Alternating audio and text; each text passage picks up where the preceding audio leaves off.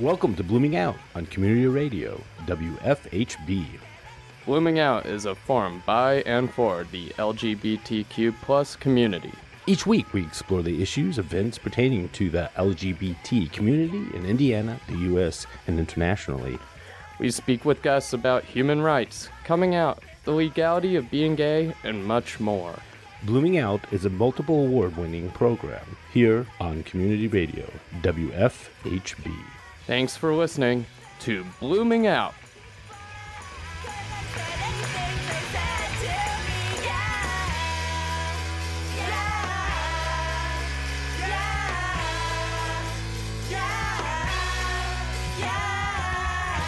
Good evening, everyone, and welcome to Blooming Out. I'm Frankie Preslav. I'm Kevin Mosenzade. And I'm Alex Ashkin. And tonight's featured guests are supermoms Susan Caesar and Catherine Brennan of Bloomington, Indiana. We're excited to have them in our studio tonight to talk with us about balancing love, life, family, and relationship, as well as their journey to parenthood. But first, before we begin our conversation with these amazing wife team, Kevin is going to bring us up to date concerning the Supreme Court ruling on Masterpiece Cake Shop and Colorado Civil Rights Commission. Yeah, so let's jump right in. On Monday, the United States Supreme Court issued its long-awaited decision in the Masterpiece Cake Shop versus Colorado Civil Rights Commission. The case involved a baker who objected to making a wedding cake for a same-sex couple. Although the court ruled for the baker, its reasoning should give LGBTQ people hope and spur lawmakers to take action. The baker, Jack Phillips, appealed to the Supreme Court after both the Civil Rights Commission and its Court of Appeals ruled that he had discriminated against a same-sex couple who asked the bakery to make their wedding cake. The Supreme Court's decision to hear the case alarmed civil rights advocates. A strong ruling on behalf of the baker could have upended decades of precedent stating that if a state has a compelling interest in enforcing anti-discrimination laws, even if someone has a strong moral or religious objection to serving someone because of that person's race, sex, or sexual orientation. Fortunately, the Supreme Court's ruling did not do that. Justice Kennedy, writing for a 7-2 majority, ruled for Phillips on the narrow ground that the Colorado Civil Rights Commission had made a dismissive or disparaging comments about his faith during its hearings and sided in other cases with bakers who declined to put anti-LGBTQ messages on their cakes. The court concluded that the commission's approach to Phillips's beliefs ran afoul of the First Amendment's requirement that officials be neutral toward religion. There is, in fact, a lot of LGBTQ advocates that celebrate this opinion. The majority begins an analysis by emphasizing that, quote, gay persons and gay couples cannot be treated as social outcasts or as inferior in dignity and worth, unquote. While people are free to voice moral and religious objections, quote, it is a general rule that such objections do not allow business owners and other actors in the economy and in society to deny protected persons equal access to goods and services under a neutral and generally applicable public accommodations law, unquote. Nonetheless, there are reasons for LGBTQ people to be vigilant. Discrimination against LGBTQ people remains common and widespread, and though the decision in the Masterpiece Cake Shop case is heartening in some respects, it will likely embolden those who wish to turn LGBTQ people away in the future. So that kind of opens us up for some discussion here. I know when I heard the ruling in this case, the first thing that jumped out to me was the 7-2 decision, and because there are 3 very liberal justices on the Supreme Court, and so that struck me as who betrayed us. But in further looking into it, the ruling, I really do think it was probably the second best option for the LGBTQ community. Obviously, first being if they would have ruled in the Civil Rights Commission's favor and upheld the ruling. But as Frankie and I talked about, or Wes and I talked about before the show, the Civil Rights Commission is really the one who botched this case. Right. Because they couldn't keep their personal feelings out of their business. And I think it was even just one gentleman out there that they, specifically pointed out as someone that had a lot of negative things to say and kind of twisted it around. And, this could have been a whole nother, outcome if it wasn't for that individual. Maybe not. I don't know. Yeah. But the good news is it's not what, when I saw it the first time, I was like, oh my God, what does this mean? It's everything is going to stop. And then, started reading a little more and listening to the news and just calming down somewhat. And it wasn't as bad.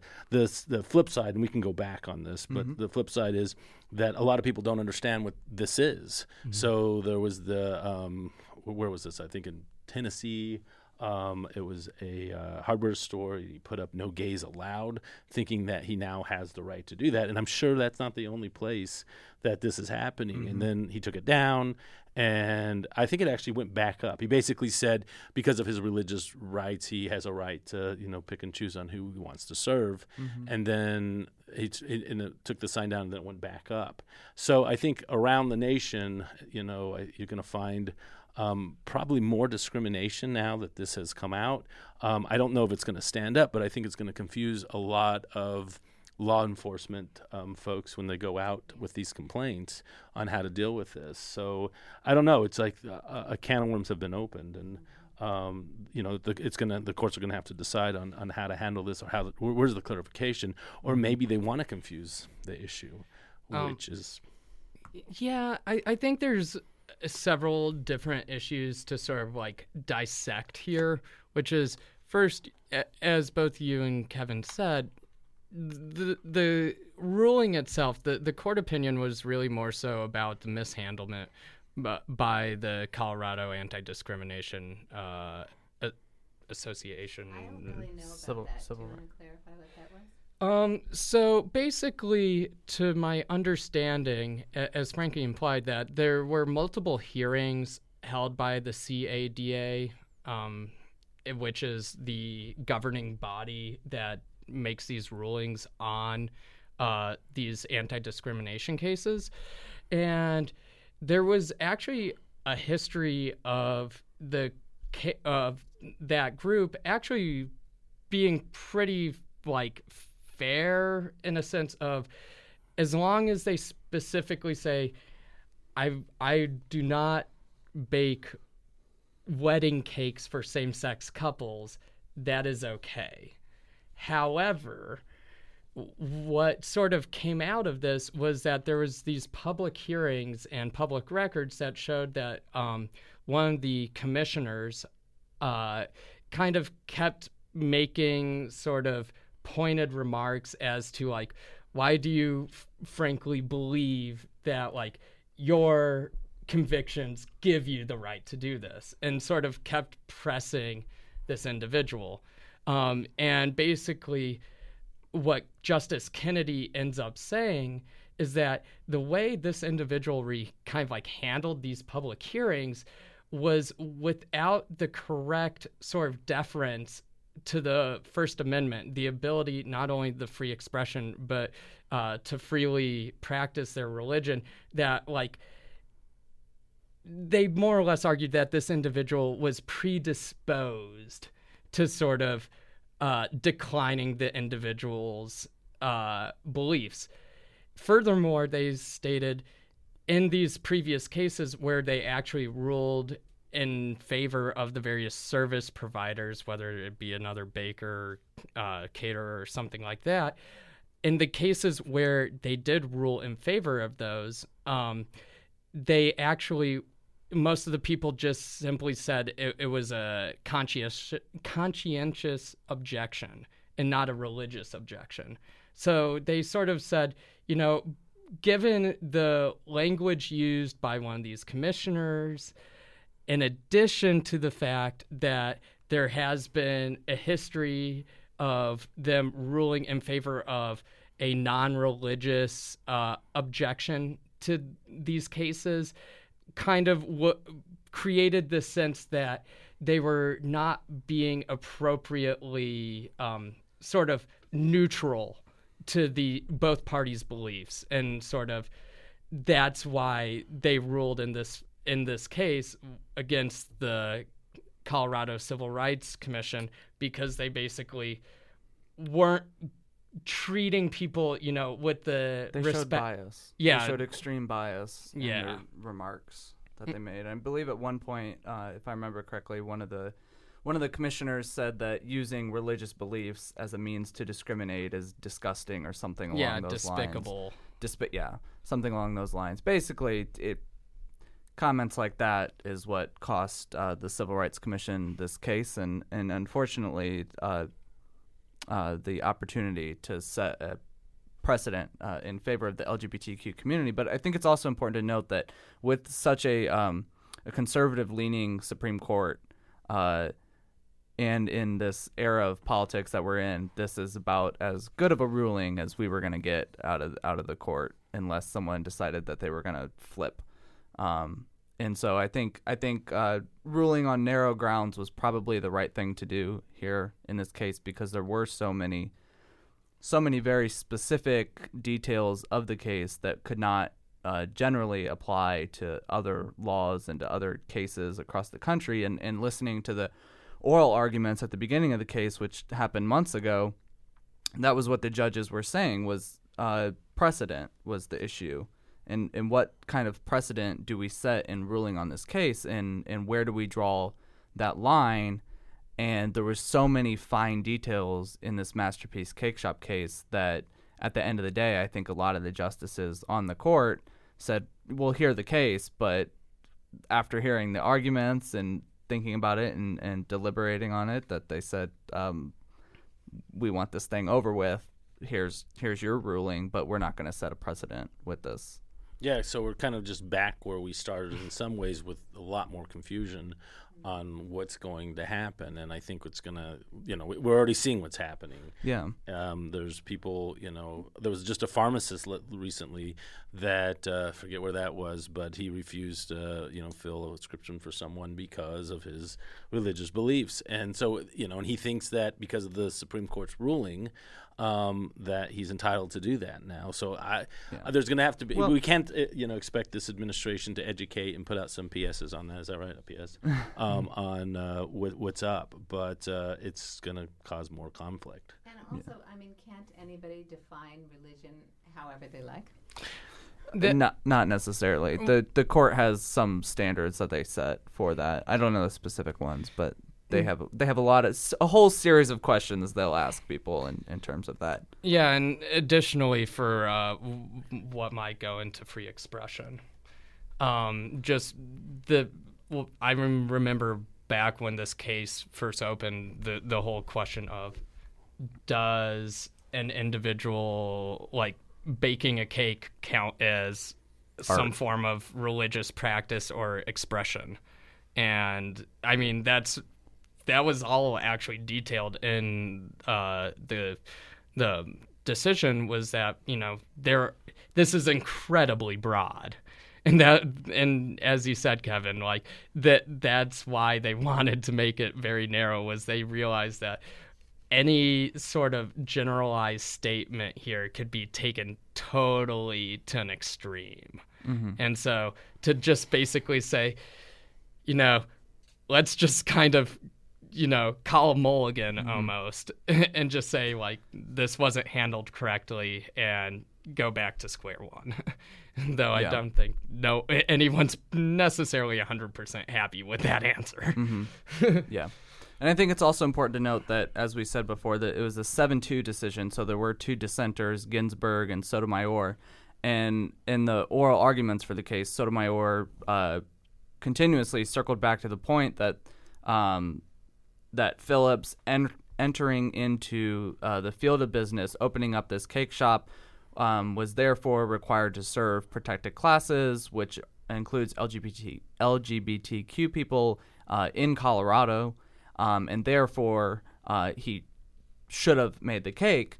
And I think that point, in some ways, was kind of emphasized or brought back up in Kennedy's decision, in where he kind of says that gay people have to be treated as equals.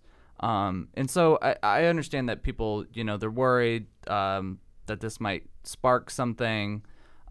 But the courts have a way of working these things out, and again, it could have been a lot worse. I was very nervous when they first took up this case. I was hoping they'd throw it out to begin with, but when they decided to take it up, especially coming off of the nomination of another conservative justice on the court, it was not looking good for a while there. So, me personally, I'm called a draw. And I think that's what everybody's calling it at this time. Yep. So this past weekend, the 2018 Spencer Pride Festival took place in downtown Spencer. An estimated 3,000 people filled the courthouse lawn participating in different activities and lots of live and local entertainment from various groups. New this year was Drag Queen Story Time, which took place in the Community Unity Center. Seeing so many youths listen to Pat Your Weave, or her formal name, Patricia Yolanda Weave, read, "The Princess and the Pizza was wonderful," said Jonathan Ballish of Spencer Pride. So many kids filled the gathering place, there was hardly any room for their parents. They had to stand at the edges of the room, spilling both into the meeting room and the shop. The marketplace of festival booths was the largest in Spencer Pride history. 105 organizations participated this year. Food vendors, including Spencer Main Street, who sold out of their famous barbecue during the festival, and the main stage, which was sponsored by Ivy Tech Community College Bloomington, featured a diverse array of artists. From the youthful rock of Inkwell Moon to the worldly sounds of Adam Riviere, there was something for everyone this year. The Trip returned for their second year at Spencer Pride, increasing their audience this year due to their growing popularity. The Coriolands Men's Chorus out of Bloomington has become a Spencer Pride staple over the years and introduced their new chorus director to the crowd. Different drummer belly dancers, the Retro Veils, Owen County Civic Theater, Zumba, and the soulful sound of Window to My Soul rounded out the lineup. And we cannot forget about the culmination of that day's entertainment with the Ladies of Spencer Pride Drag Show, which hosted 5 queens this year. The Spencer Pride Festival is the only place in the Midwest where a drag show is performed on a county courthouse lawn. Yeah, so Frankie, I understand you and one of your sons, Bailey, and some of his friends were out with BloomingOUT at our booth there at Spencer Pride, and they even volunteered to set up some vendor tents. And we understand that Wes, our executive director here at BloomingOUT, and you conducted some interviews for our upcoming segment titled Coming Out Stories. So can you guys tell us a little bit about this new segment as well as some of your own highlights at this year's Spencer Pride event? Yeah, so Alex and I and Wes all showed up very early, actually too early. We had 2 hours, I guess we showed up, but we got our stuff set up. It was this was my first Spencer Pride. I had never been before, and I was pleasantly surprised and happy. I enjoyed the everything. I mean, it was definitely kind of a Mayberry Pride. They had lots of things for kids to do. They had lots of activities for adults. The entertainment was awesome. We conducted interviews, Alex and I and Wes. Basically, what our new segment that we're working on is coming out stories, which is what it is. People giving short stories about of when they came out and how they came out, and what we're going to do over the year. Hopefully we'll have enough time built up that we'll be able to play a segment a month until the next Pride. And that's my dream. We'll see where we can get enough interviews in on it, but I think we can do that. We got a good number of time on interviews and got to meet a lot of neat people. What did you think, Alex? Absolutely. Well, to me, Spencer Pride was a blast.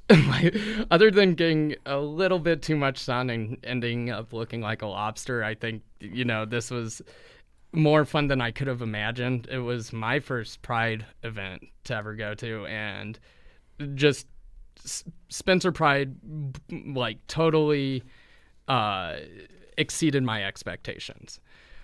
That being said, the interviews were great. I think it's sort of interesting. The one thing I was frankly a little disappointed is that we didn't get that many older folks, from, a generation, Frankie's age. Exactly. But like, I really liked what we're trying to do with this idea. And personally, I think the idea of just sort of creating a greater humanizing element to the process of coming out is super important, simply because it is during generally a very formative time in somebody's life. You're talking about one of the most sort of like major personal identity questions one person might have, and be able to put in a way to say, it's okay to be you. Right. These people have dealt with it and came out on the other side happier, more confident, feeling more sort of at peace with their world.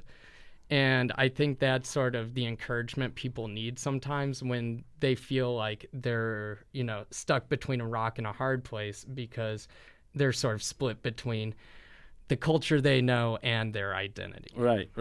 Yeah, it'll be interesting.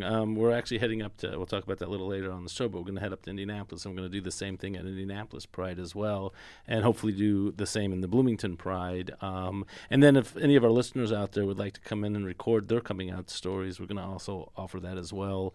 We'll set something up if you guys want to get a hold of us for that. But I think this is, an incredible opportunity. It's something that's history, that people can go back and check out, down the road. And it's just, I think, a really cool opportunity for everybody. All right, so we have to put a pin in this conversation for a moment while we take a few minutes to enjoy some music from our featured artist this week, Grizzly Bear. Tonight we will open with Gun Shy by Grizzly Bear.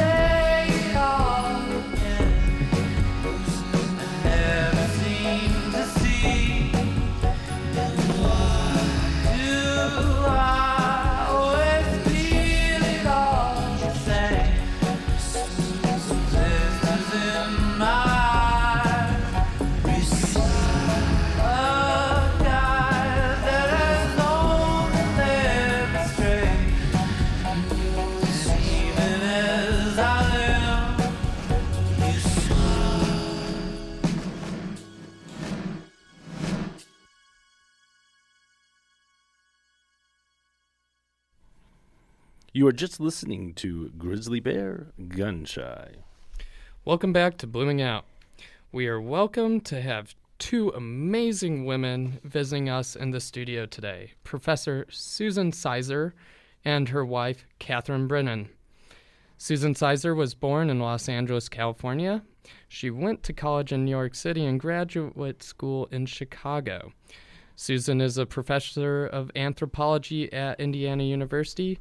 She moved to Indiana from California in 2016 to work at IU.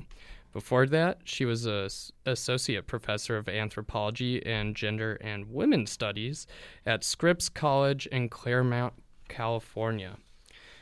Susan's expertise as a cultural anthropologist is in performance studies, and she has conducted ethnographic studies of live comedy performances in both South India and Southern Indiana.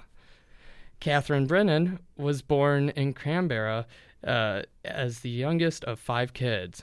She proudly states to the best parents ever. Her family lived in Tokyo for 2.5 years until she was 5, when they made Canberra her home until 1972, when she moved to Dublin with her parents. Catherine finished high school there and went on to university. From 1978, she lived in Adelaide, where she said she did a bunch of jobs until she decided to go to art school. Catherine scraped together a living cleaning houses and teaching art. She moved to Melbourne and completed a Master's in Fine Arts at that location in 1996, and from there she moved to Los Angeles, and in 1998 she met Susan at Barack Obama's undergraduate alma mater. That would be Occidental. Catherine and Susan have been together ever since, through immigration uncertainties, health woes, political nastiness, and children. Susan and Catherine married in 2004 in San Francisco during Gavin Newsom's Month of Love. Their sweet baby Keith was born in March of that year, and Catherine said she learned a lot about herself and parenting. Susan, the world, she said she discovered her limits and have started to learn how to deal with them. Catherine feels parenting has been the hardest and most humbling thing she's ever done, apart from sit-ups. Forrest was born in 2007, a year after the couple moved to Bloomington. She and Susie married post Obergefell v. Hodges in 2004 in Los Angeles. Thank you for joining us, Susan and Catherine. I just want to clear up a couple dates there. We moved to Bloomington in 2006, not 2016. And we got married first in 2004, and then again, that got annulled. That was a Gavin Newsom marriage. Month of Love. And then we got married 10 years later in 2014 when Obergefell came through, and we were able to marry legally in California again. Nice. Wonderful. Well, thank you for being here, and thank you for clearing everything up there. So we brought you guys in to kind of talk about, well, not kind of, but to talk about, for, number one, same-sex relationships, about, the trials and tribulations of life, raising kids, careers, setting it up and, living your normal, quote, life out there. So I guess starting from kind of the beginning of, the relationship and maybe even kind of getting your coming out stories, of how, I guess that's where it started, right?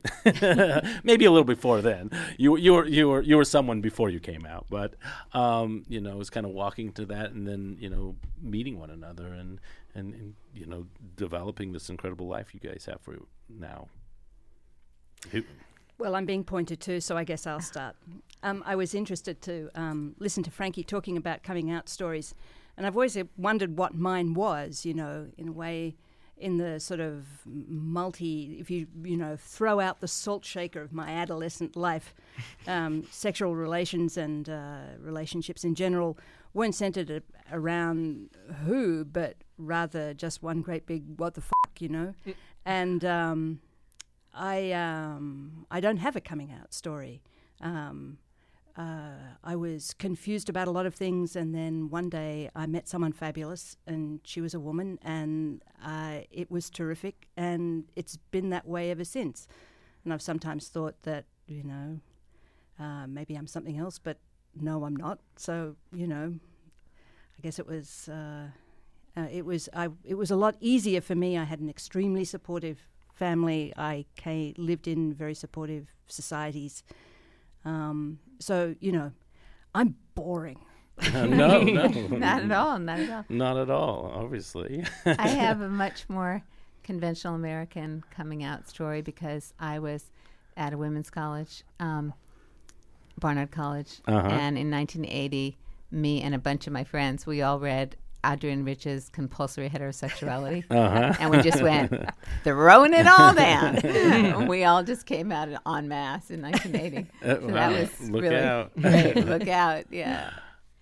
So how about with the family? I mean, any throwback, or was it, did they accept it? Or in 1980, that was a pretty hard time. So, those of us in college at that time who read Compulsory Heterosexuality was a little bit further along in our thinking around this. You had to catch your parents up. Yeah, had to catch our parents up. So, yeah, my mom, who has subsequently become a real advocate of gay and lesbian rights and queer rights and everything, at that time she wanted to send me to a brainwashing, institution. Yeah, right. And how old were you again? I was 20. 20. Yeah. Mm-hmm. And so you came out, and then she was like, "We got to fix you." Actually, I was 19. Yeah. She thought they had to fix me, and but she gradually, right, came around. So no brainwashing. You were able to. I got away skip with it. Skip that part. That's later on. So then, you both accomplished and did a lot, and up to the point that you one another met each other, and then love at first sight. Rough enough, Yeah. We were pretty keen on each other from the beginning, but for us, it wasn't easy for us because, of course, you may have noticed I'm a foreigner, and really? My visas were running out, and I had to make all those decisions about whether I was going to stay in the country and what that meant for our relationship. So, some of the discussions that we were having about our future together were kind of forced, which wasn't the best way to do it, I think. But, it's taken me, about 55,000 years to become a citizen, and it all kind of worked out. It was okay. But, yeah, we were pretty keen on each other. Yeah.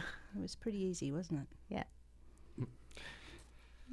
So then as far as, so did you think that you wanted to get married, or are you going to have a non-traditional relationship in the sense of what, gays back then, we kind of made up our own story on what that was going to be. Yeah. I don't think we ever thought about getting married. But no. We got married the first time. We were in L.A. We were living in L.A. We were already living together, and we had actually already decided to adopt a child. Yes, that's right. We had already decided to adopt a child, and Keith was in his bio mom's belly.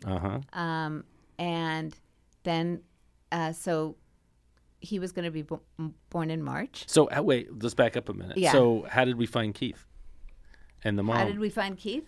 Was this Keith?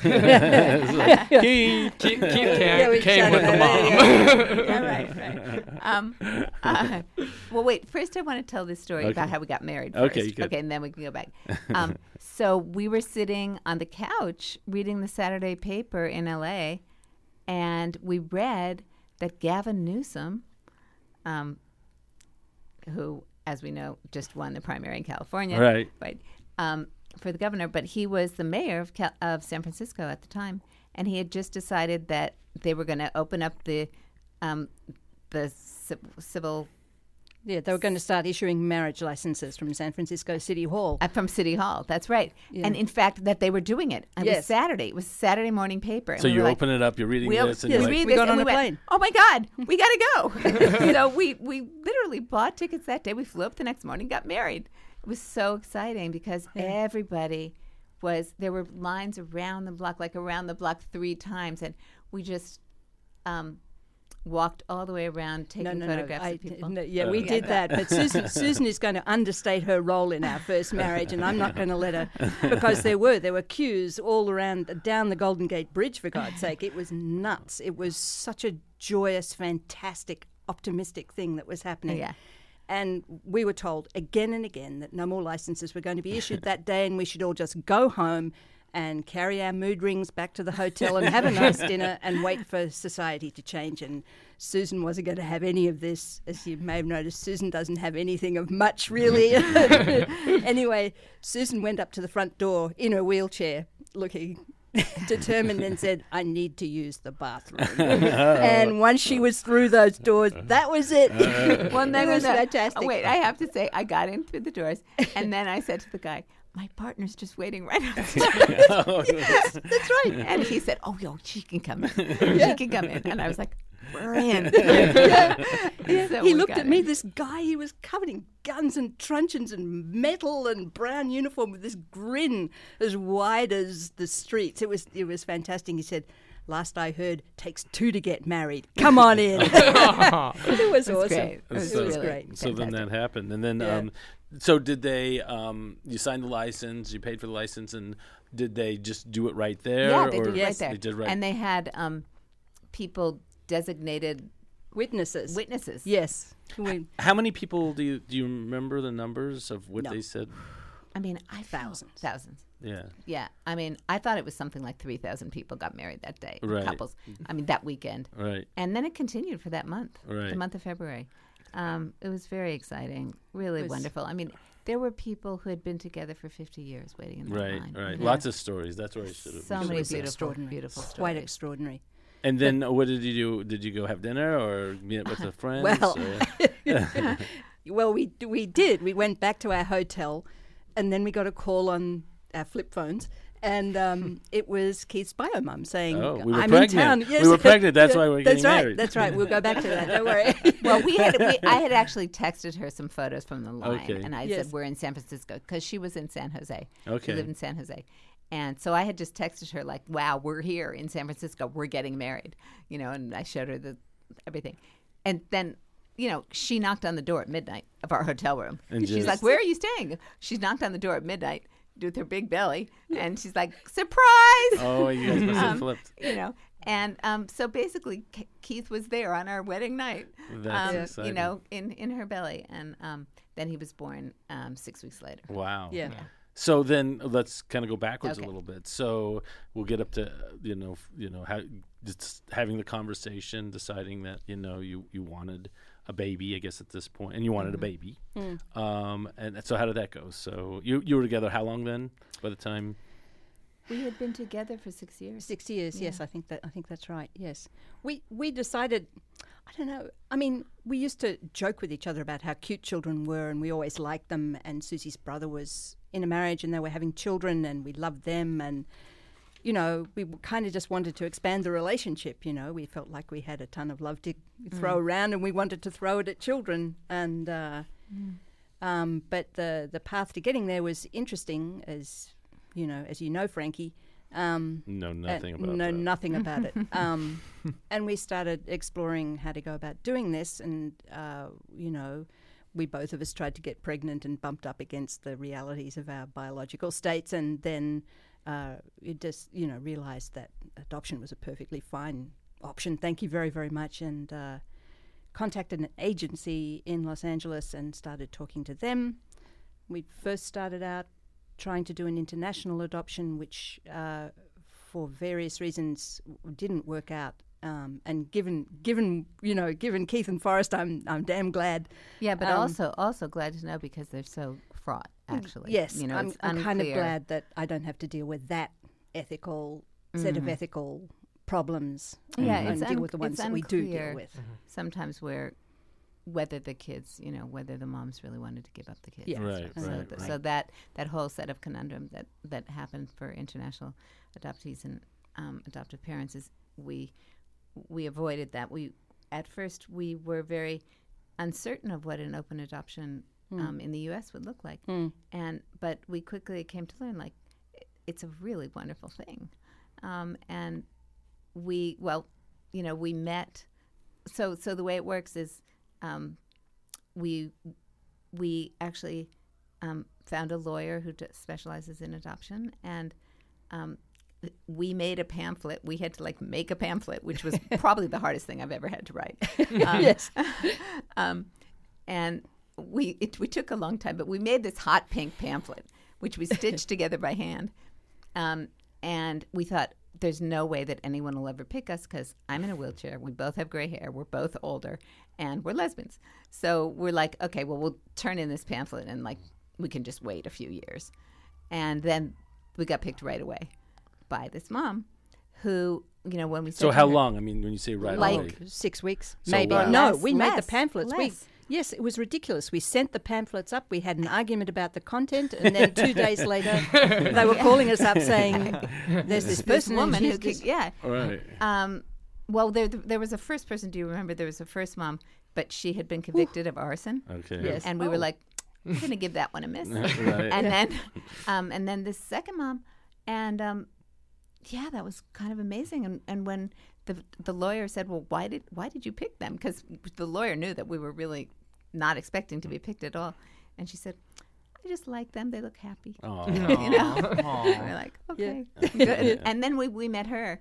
We drove up and met her, and we really liked her too. And it turns out that we're Scorpio and we're Libra and Taurus, and so were the birth mom and dad. Oh wow. Libra and Taurus. And when she got goosebumps when she saw that, and she was like, it's meant to be. So it was very clear throughout her whole pregnancy that Right. she was really doing this. She people would stop her on the street and say, oh, when's your baby due? And she'd say, it's not my baby, it's theirs. Wow. So she was really clear. She was ready Yeah, for it. it was How, so you were right there from, pretty close to conception Yeah. at this point? Yeah, Yes, it was 3 months in. 3 Wow. months in, and she Yeah. lived with us for the last Oh, wow. 6 Okay. weeks of her Her pregnancy. So you were in Los right Angeles. there when baby came. We caught Yeah. him. Keith. Yes, Oh, wow. it was Yeah. fantastic. It was just It was just extraordinary. us two at either knee, her giving Just- birth, and the midwife.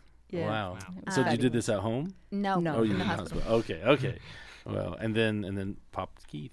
Yeah. Yeah. How awesome. And so then how was that? So did we have well, actually we need to take a stop for a minute and take a break, a music break, and then a community events moment, Okay. and then we'll come right back.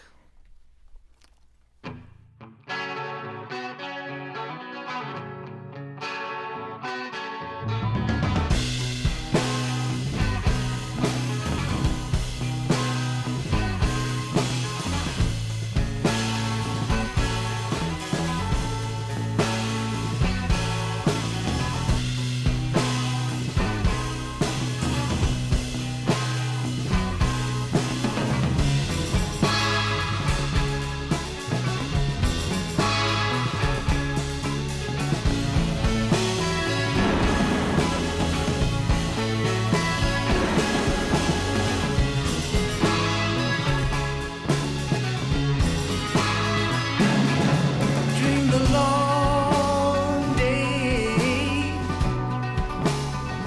just wandering free.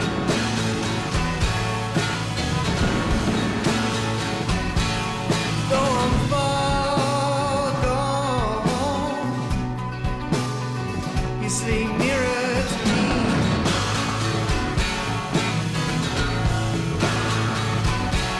If I could find peace, if this night leaves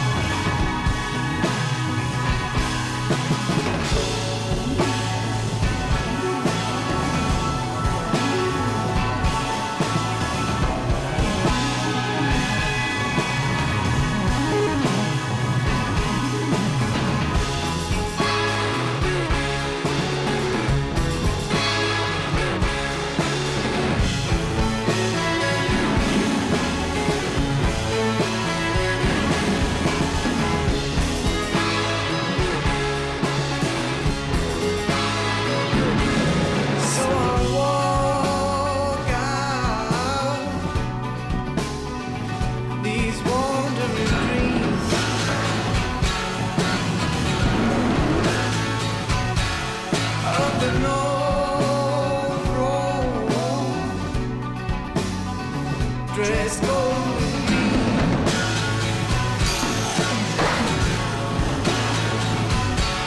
If I could lie still as that rain hill, but I can't help myself.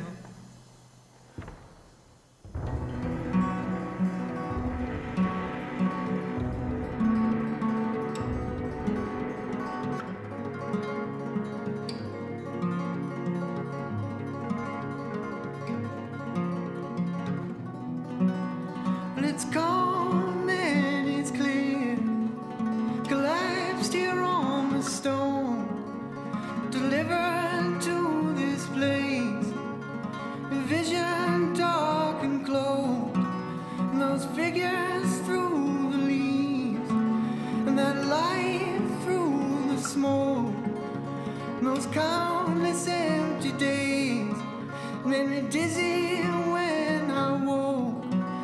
And I live to see your face, and I hate to see you go, but I know no other way, and straight on out the door, and I can't help myself,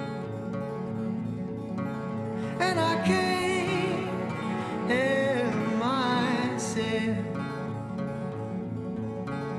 and I can't help myself. Welcome back. We're going to take a look at the community calendar real quick, see what's going on this weekend.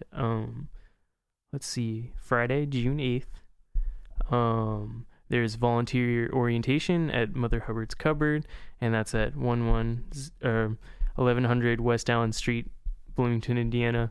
Mother Hubbard's needs volunteers for their services there. So that's June 8th, Friday, at noon till 1 p.m. And let's see here. There's an open mic series at the Art Sanctuary at 109 North Sycamore Street, Martinsville. Open mic at the Art Sanctuary. It's from 7 till 9 p.m. on Friday. Free admission and refreshments. Sign-ups for 10-minute slots begin at 6 p.m.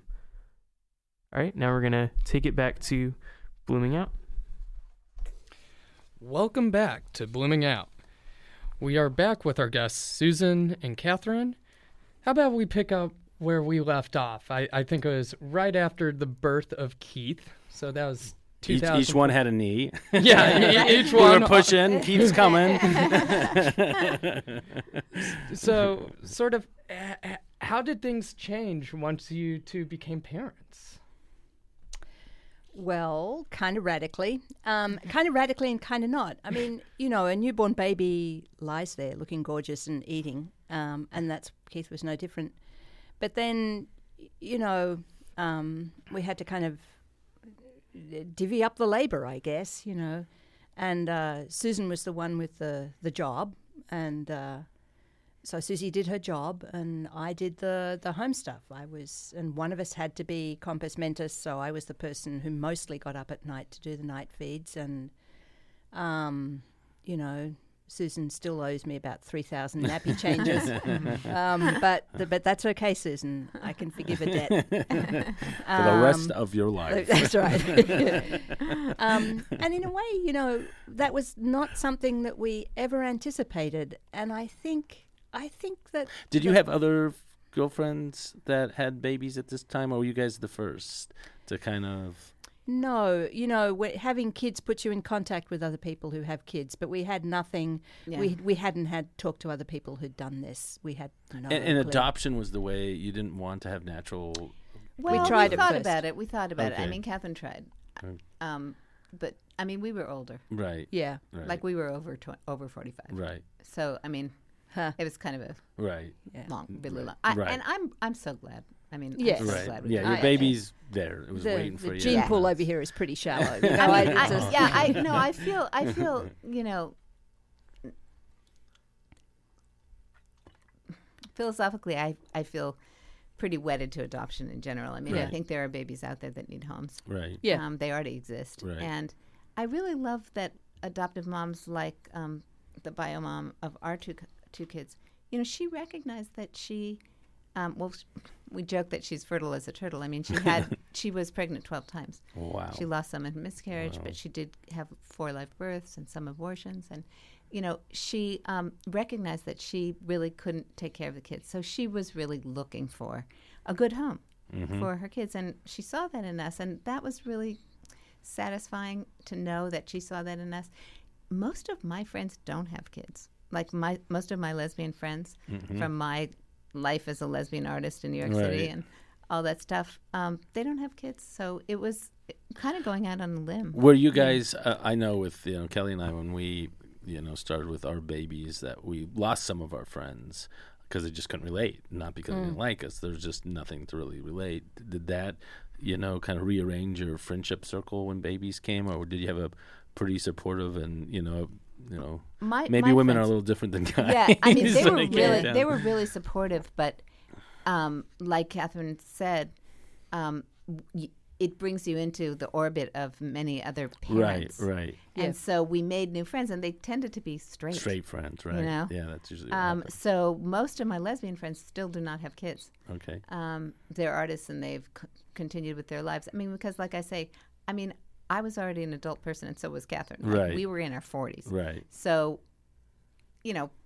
pretty much our friends had already decided to not be Right. parents, and so we decided late. And our parents our kids like to hold that over our heads that we're the oldest parents out there. Right. Well, something to. Well, you guys look gorgeous. I want to say gorgeous. So we'll give you that. So baby comes. Susan, you go off to work. You stay home. Did you think that you wanted baby number 2, or was it just something that you guys wanted? How did that work out? Well, we moved here in 2006, so Keith was 2, and we lived here for a year, and then I said to Catherine, I think we should get a sibling for this child, and she said, no way. And I worked on her. I don't know if you remember. Yeah, I do. I do remember it. I do remember it because it returns to this business of Susan working and me not. I was with Keith a lot, and Susan was not, and she felt like she didn't get to be a parent enough, and we thought she wanted another child.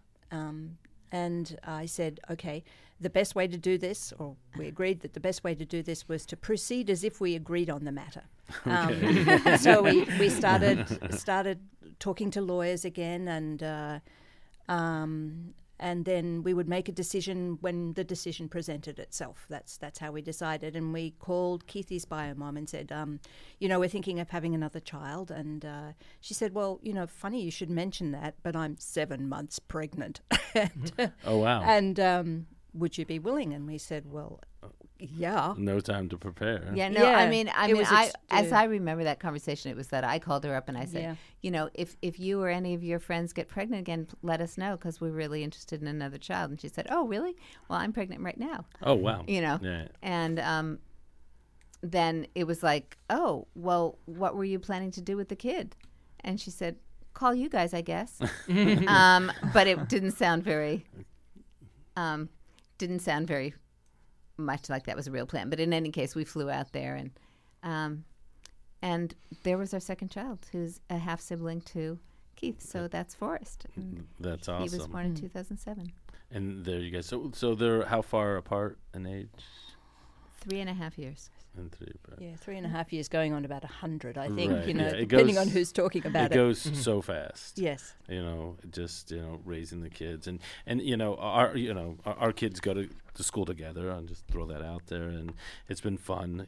One of my sons, Gabrielle, kind of thinks of these ladies as their second or first mom. They don't have a second mom, so they're number one, and they're fantastic people, and they have a great thing going. And I was really excited, when I asked them to come on. The story is there's so much more to it, and I apologize that we ran out of time.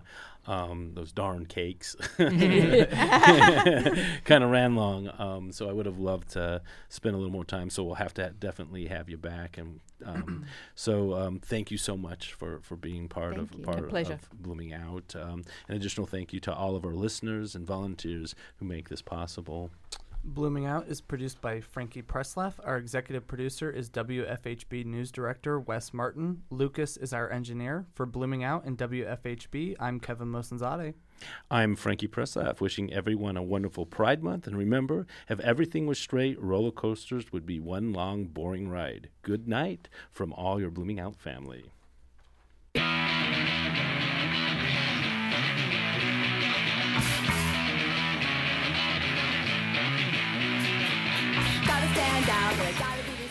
You've been listening to Blooming Out on WFHB. Blooming Out is a product of WFHB's News and Public Affairs Department. Tune in every Thursday evening at 6 p.m. for Indiana's only LGBTQ plus news and public affairs program. You can hear this and other programs online at WFHB.org. Comments and suggestions for future topics or guests can be sent to bloomingOut@WFHB.org. That is BloomingOUT at WFHB.org. And thank you for listening.